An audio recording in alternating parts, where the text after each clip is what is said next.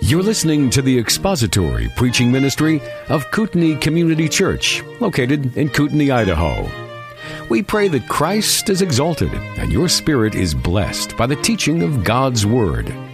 For more information about Kootenai Church, please visit us online at kootenaichurch.org.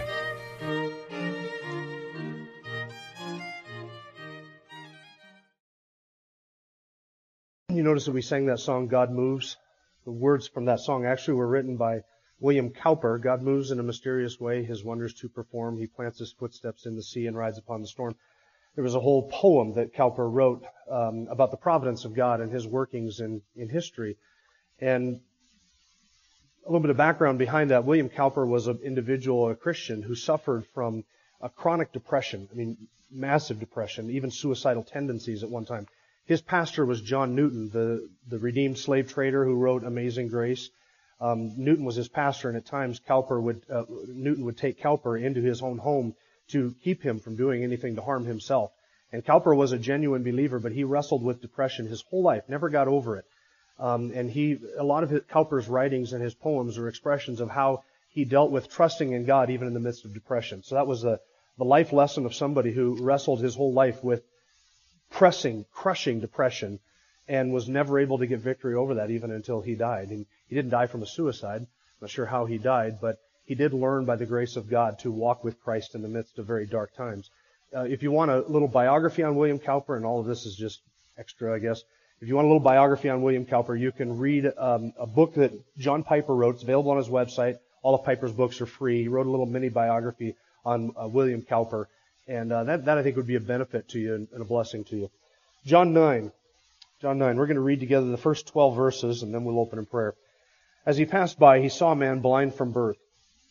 And his disciples asked him, Rabbi, who sinned, this man or his parents, that he would be born blind? Jesus answered, it was neither that this man sinned nor his parents, but it was so that the works of God might be displayed in him. And I'm going to pause there just for a moment. Why is it that God allows some people to wrestle with depression their whole lives? It's so that the works of God might be displayed in him, right? Really, that's the answer to every question. Why does God do this? Why has God allowed this? Why has God ordained this? Why has God caused this? So that the works of God might be displayed in him. There's always a purpose and always a reason behind it. Verse 4, we must work the works of him who sent me as long as it is day. Night is coming when no one can work. While I am in the world, I am the light of the world. When he had said this, he spat on the ground and made clay of the spittle and applied the clay to his eyes and said to him, go wash in the pool of Siloam, which is translated sent. So he went away and washed and came back seeing. Therefore the neighbors and those who previously saw him as a beggar were saying, is not this the one who used to sit and beg? Others were saying, this is he. Still others were saying, no, but he is like him. He kept saying, I am the one. So they were saying to him, how then were your eyes opened? He answered, the man who is called Jesus made clay and anointed my eyes and said to me, go to Siloam and wash. So I went away and washed, and I received sight. They said to him, where is he? He said, I do not know. Let's pray together. Father, it is our heart's desire, as it is the desire of all your people, to learn more of you in your word, which you have given to us, so that we might know you. We pray that you would send your Spirit to be our teacher this morning, that you would guide us in our understanding.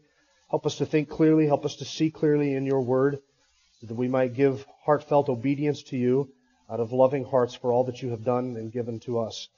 May we as your people glorify you as we understand you more deeply and more profoundly. Help us to appreciate your works which have been displayed in this man for us to see.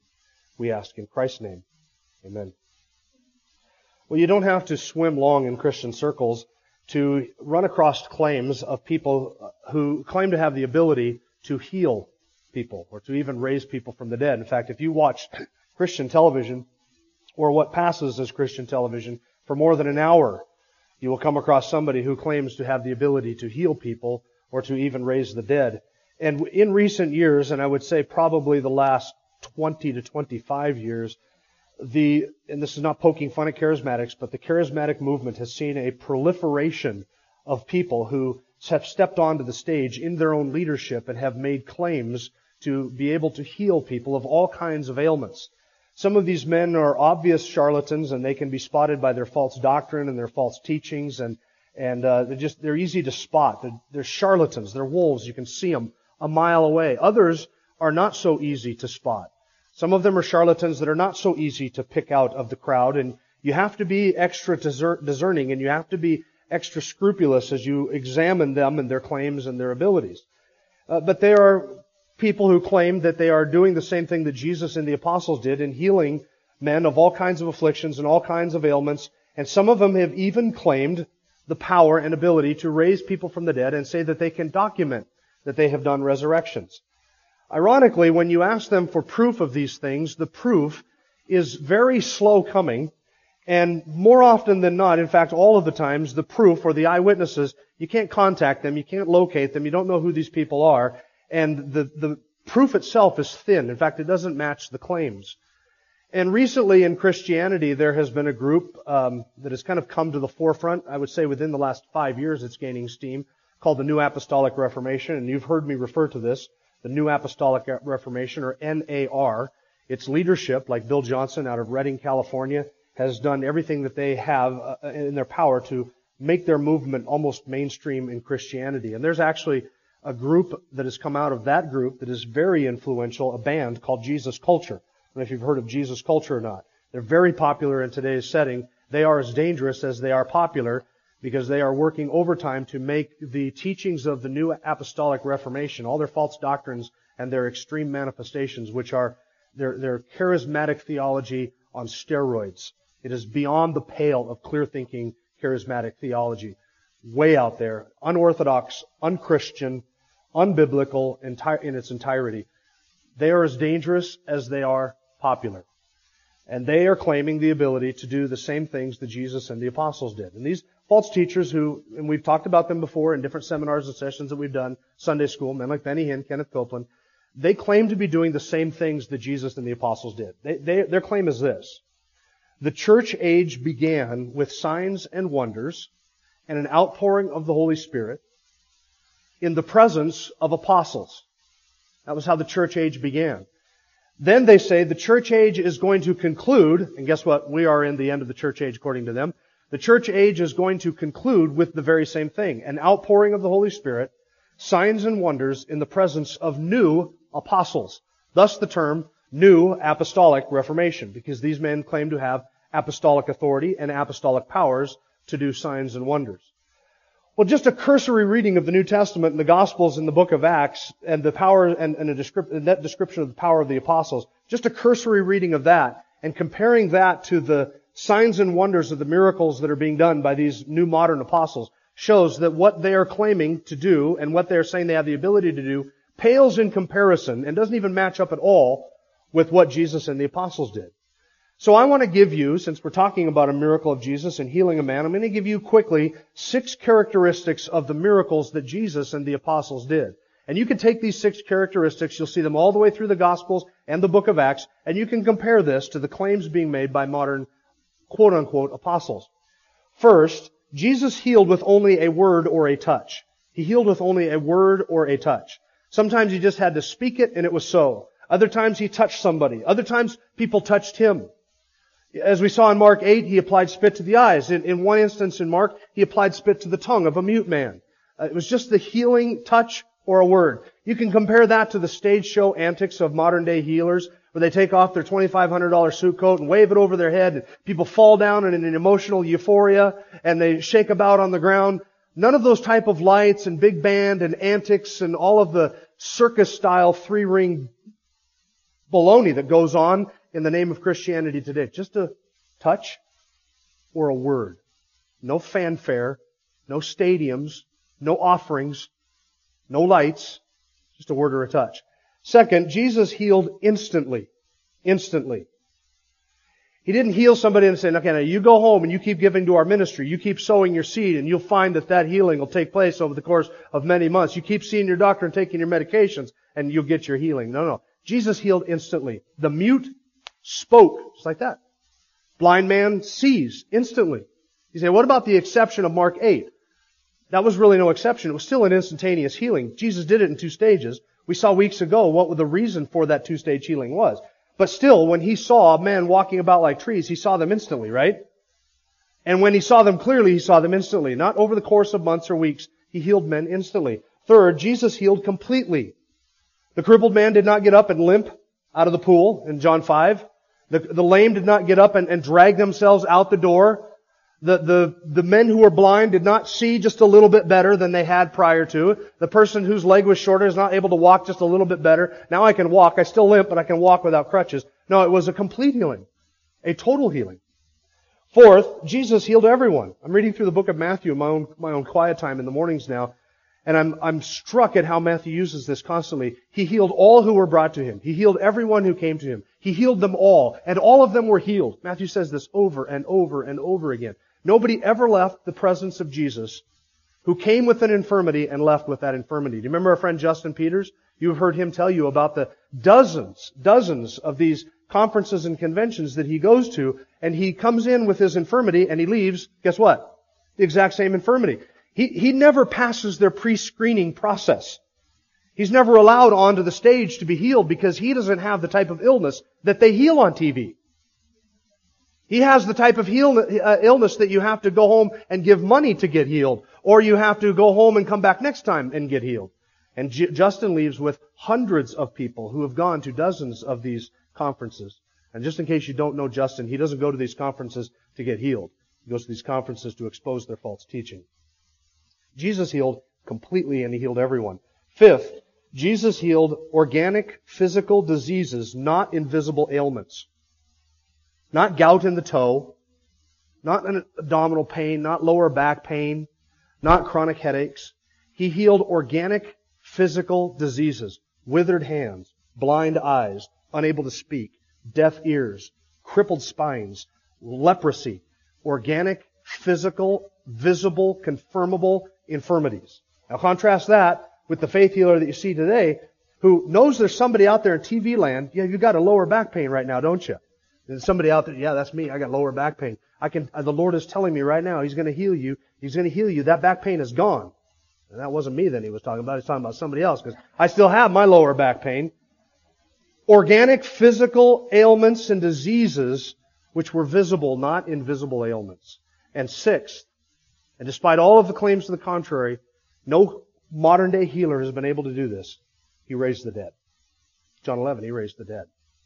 Jesus healed with a word or a touch. He healed instantly. He healed completely. He healed everyone. He healed organic diseases, and He raised the dead. And nobody today does that.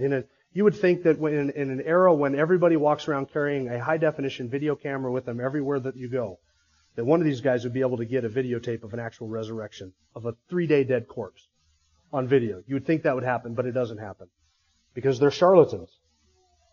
Now compare those 6 features. We see some of them here in John 9 with the man who was born blind. He was healed of a real organic physical ailment, not an invisible ailment or an unconfirmable ailment, but he was born blind and everybody knew him to be the blind man. He begged for a living. He was blind. He had the inability to see. It was a problem with one of his organs, an organic ailment that he had. Second, Jesus healed him instantly. When He washed the clay off, he could see instantly. Not over the course of months or weeks or years, but instantly. And third, Jesus healed him completely. He saw. And He saw everything, and He saw everything clearly. This is one of the characteristics of Jesus' miracles. When Jesus, and when the apostles in the book of Acts as well, when they healed somebody, it was a complete healing. In Acts chapter 3, the man who was at the temple gate called Beautiful, when Peter and John came into the temple to worship, you remember the guy was crippled there, and he asked Peter and John for money, and Peter and John said, in the name of Jesus of Nazareth, get up and walk. The man got up, and the text says he got up, and he was leaping about in the temple. The man was given the ability to walk, and listen, he didn't have to learn how to use his abilities. You ever notice this of the miracles in the gospel? When Jesus healed people, they got not only the healing, but also the ability to use their newfound abilities. So a mute person, for instance, didn't have to learn how to speak. Even though his tongue was loose, he could instantly speak, and he didn't have to go to speech therapy. He didn't have to learn how to say some of the difficult syllables and the difficult sounds of the Hebrew language, and it's filled with difficult syllables and difficult sounds. He didn't have to learn any of that. They just spoke, as if they had been speaking their whole lives. The man who was healed in John 5, when Jesus said, pick up your pallet and walk, he didn't stand up and say, okay, now, how do I do this walking thing? I have the ability to stand up, but I don't know how to walk. And he didn't say to Jesus, look, I just learned how to walk. You can't ask me to carry anything. I mean, I don't even know how to deal with lopsided weight in this instance. I just learned seconds ago, got the ability to walk. No, picked up his pallet and walked out of there as if he could carry anything, as if he had been carrying things his whole life. Not only did he receive the ability, the healing, But he received the ability to use his newfound healing, or his capacities. Now, this makes me wonder, the man who was born blind in John 9, he did not have to learn how to deal with depth perception. When he saw, he had not only this sight given to him, but there was nothing that he needed to learn about how to use his sight. There's no record of that anywhere in the New Testament, or any of these men who were born blind or who were blind and then were healed. And so I asked myself the question, I wonder, and this is something you can discuss over lunch, I wonder, did the man who was born blind, when he received the ability to see, did he have to learn what a color was and what the colors were? Did he have to learn what symbols represented what numbers? Did he have to learn what sights represented what textures? Or did he just know? That's pink, and that's red, and that's purple. Or did he have to ask somebody, what is this? Well, that's green. Okay, well, if that's green, then what is this? Well, that's green too. Okay, well, what is this? That's green. And this down here, well, that's green. You mean all of these are green? Now, women are sitting there saying, no, this is, But to the guys, it's green, and it's all green, right? There's no shades of green, there's just green. Did the man who was born blind, did he have to learn what the colors were, or did he just have that ability? Was that part of his miracle of sight? When Jesus healed men, he healed them completely. So discuss that over lunch. Now, the man born blind. With a miracle like this, a radical miracle like this, a man who was born, who is now able to see, it is complete, it is instant, it is an organic miracle, that would attract a lot of attention. A lot of attention. And that's exactly what we get in John 9. The bulk of this chapter is about the reaction to the miracle. We get a lot of people talking about this and a lot of questions about it, and the man becomes sort of the central figure in answering all of these questions as we see the reactions to people. I was thinking this last week, I cannot think of another miracle in all of the New Testament where we get as much detail given to us just about the reaction. Now, sometimes we'll read of a miracle and it says they walked away wondering, or they walked away in awe, or they were amazed, or they went and told people about this. Just one little sentence there. All of John 9 is about the reaction. We get the reaction of the man's parents, the reaction of the man's neighbors, the reaction of his acquaintances, the reaction of his synagogue leaders. Everybody's reacting to this. That's what makes this whole episode so unique and so interesting. Well, today we're going to look at the reaction of his neighbors and his acquaintances in John 9. We're going to look at verses 8 through 12. 8 through 12. And you will notice that there are two different groups of people mentioned in verse 8. Therefore, the neighbors and those who previously saw him as a beggar were saying, is not this the one who used to sit and beg? There are two groups mentioned here.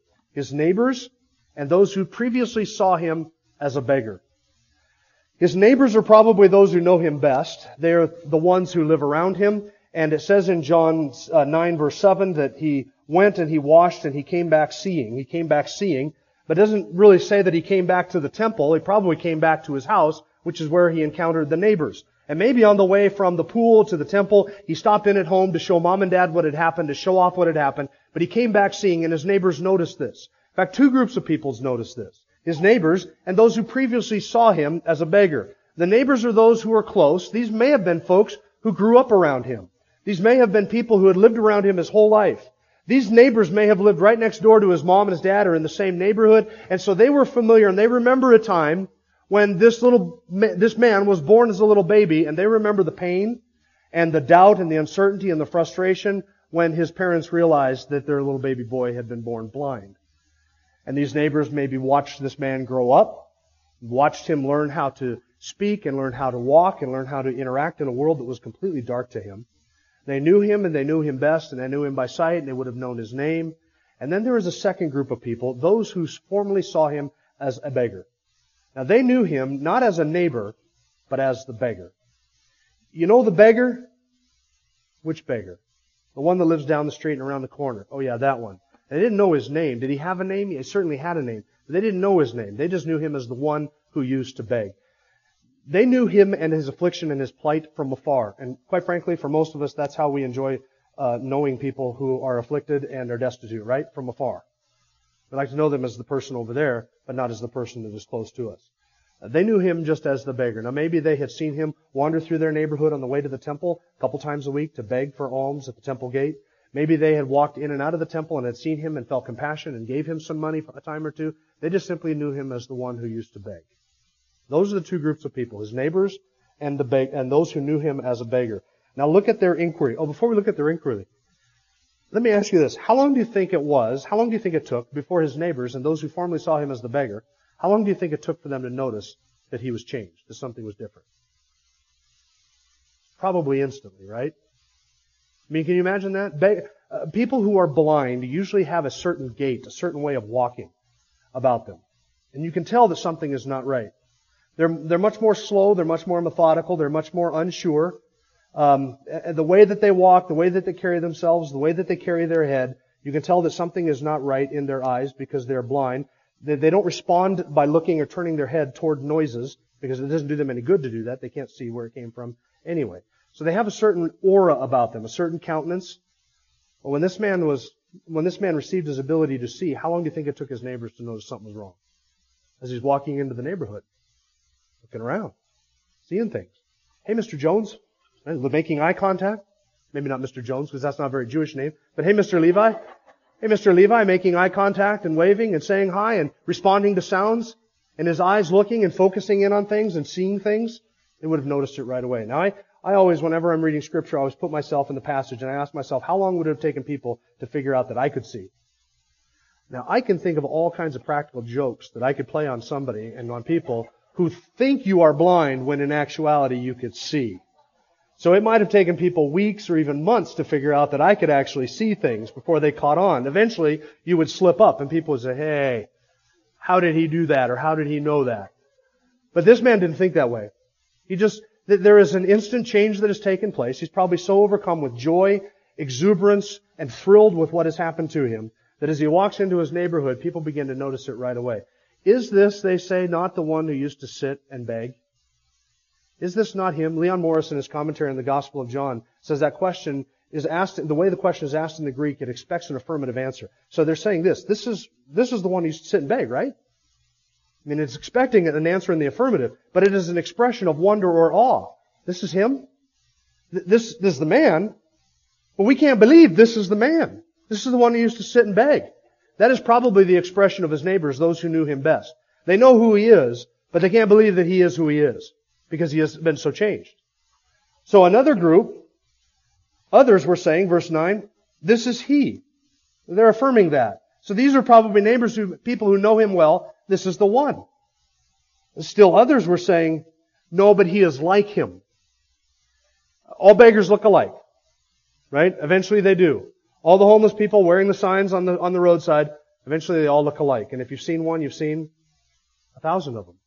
Right?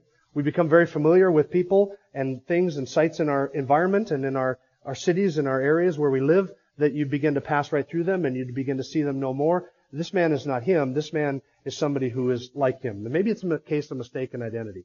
Maybe he's a long lost brother who's come home.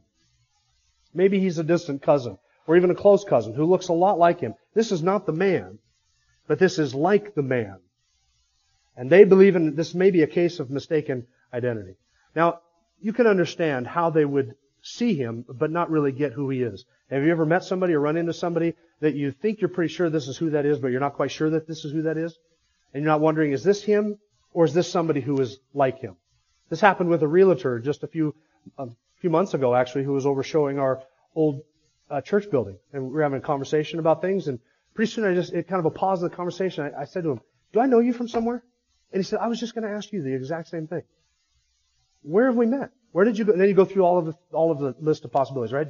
Where did you work before you were a realtor? Where did you work before you were a pastor? You ever attend our church? Your kids ever come to Awana here? You ever coach in SSA? Where did you go to school? When did you graduate? You start going through all this to figure out where is this connection. We never did get to the end of it. I know I've seen him somewhere.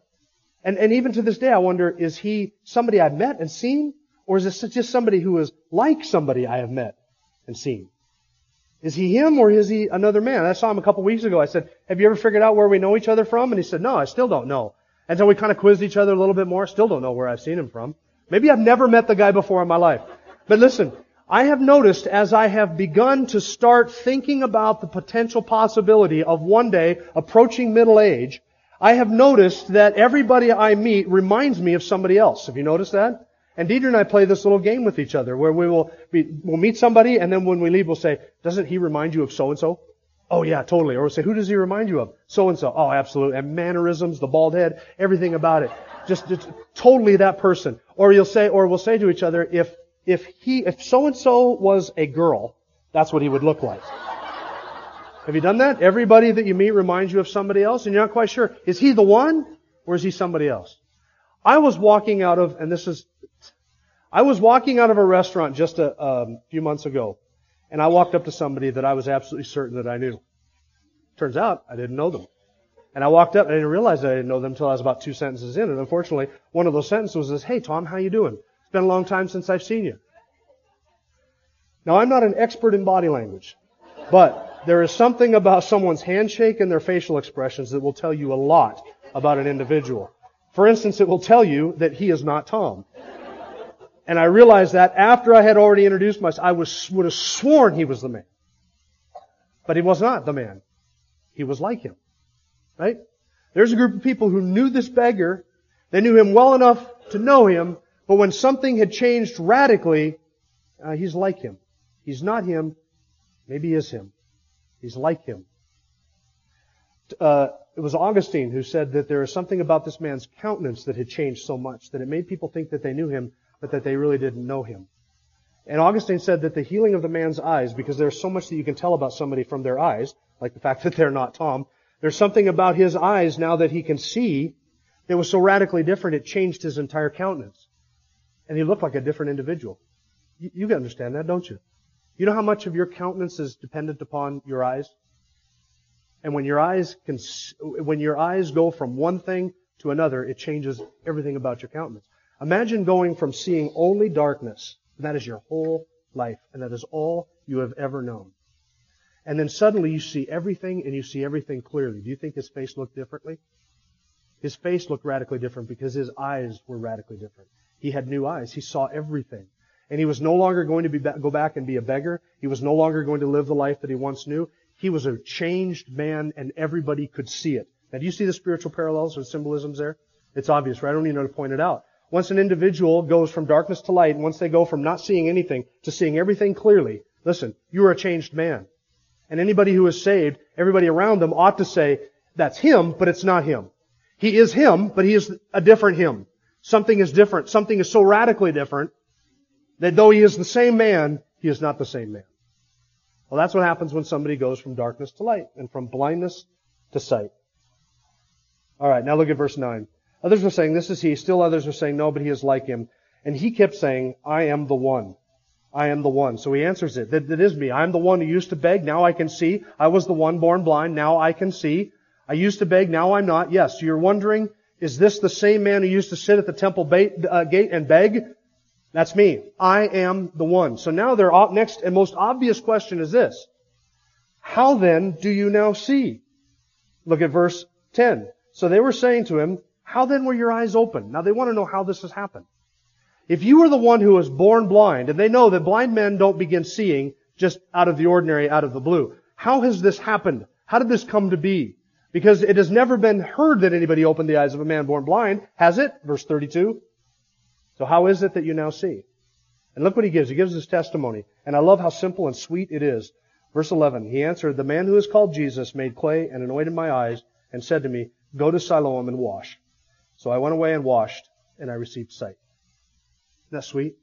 Simple, clear, no embellishments, no elaboration. In fact, if you read up at verse 6, when he had said this, he spat on the ground and made clay of the spittle and applied the clay to his eyes and said to him, go wash in the pool of Siloam, which is translated sent. So he went away and washed and came back seeing. Now the man gives the exact same story with all of the exact same details in just as concise and simple a manner as John first relates it. The man says to him, the man who is called Jesus made clay, anointed my eyes, said to me, go to Siloam and wash. So I went away, I washed, and I see.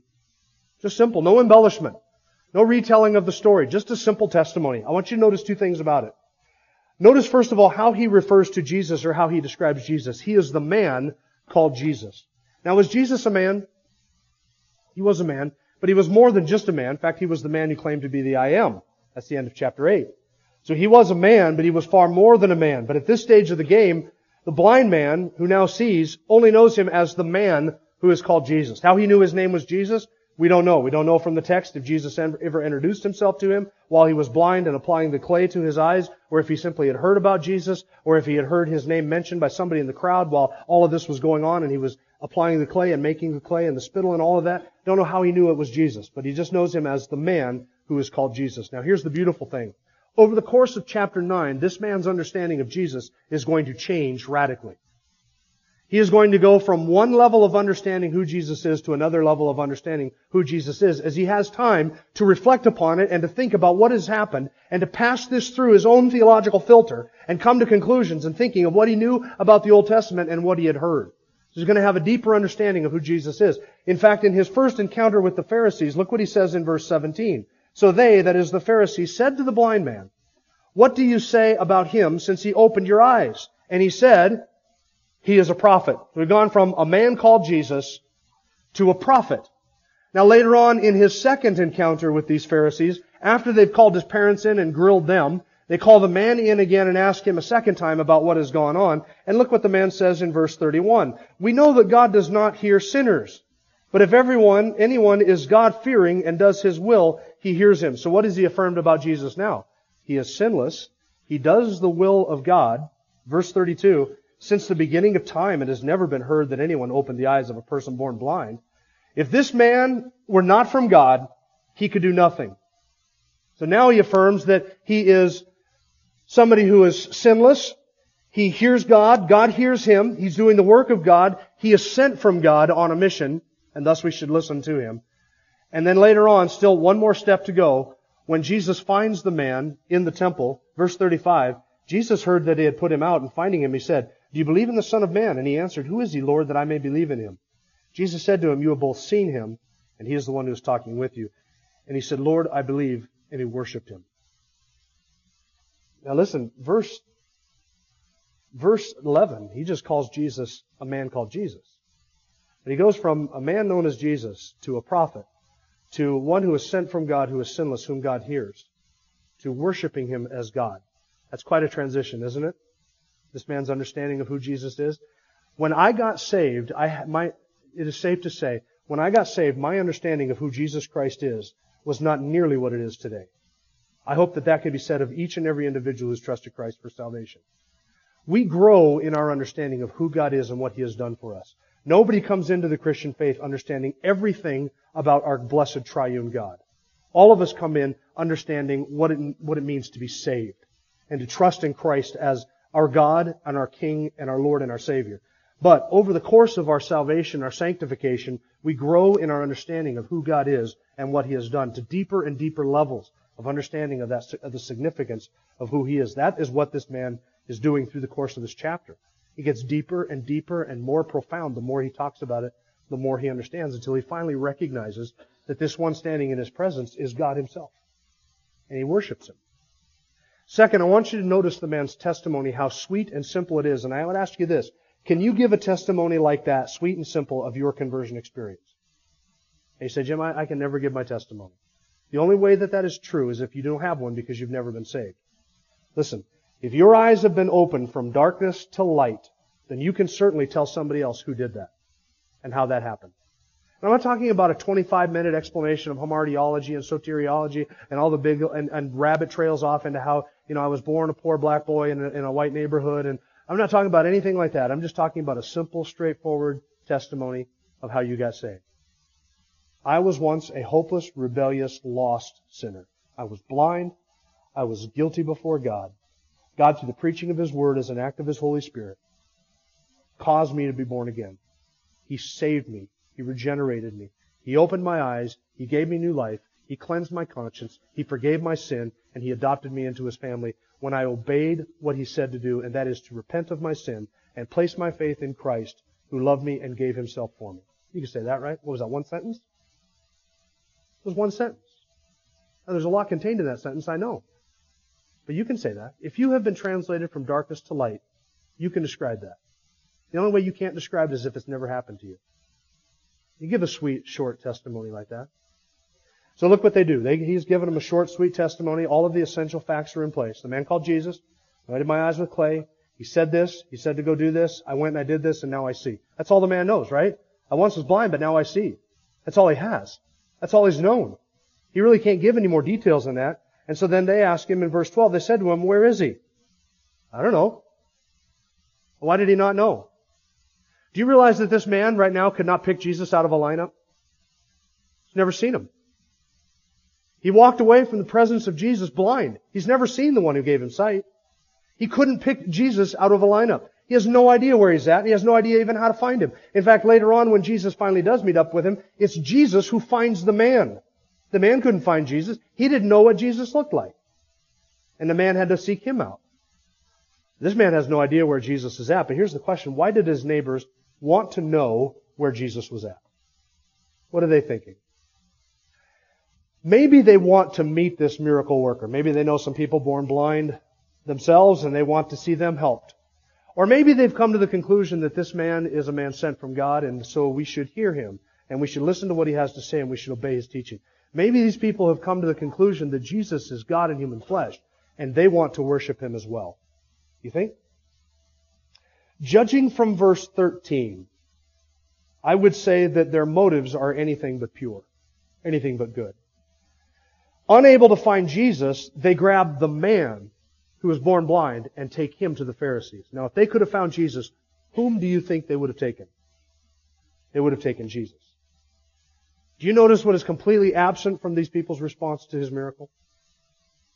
Not a single person has said, praise the Lord, that's amazing.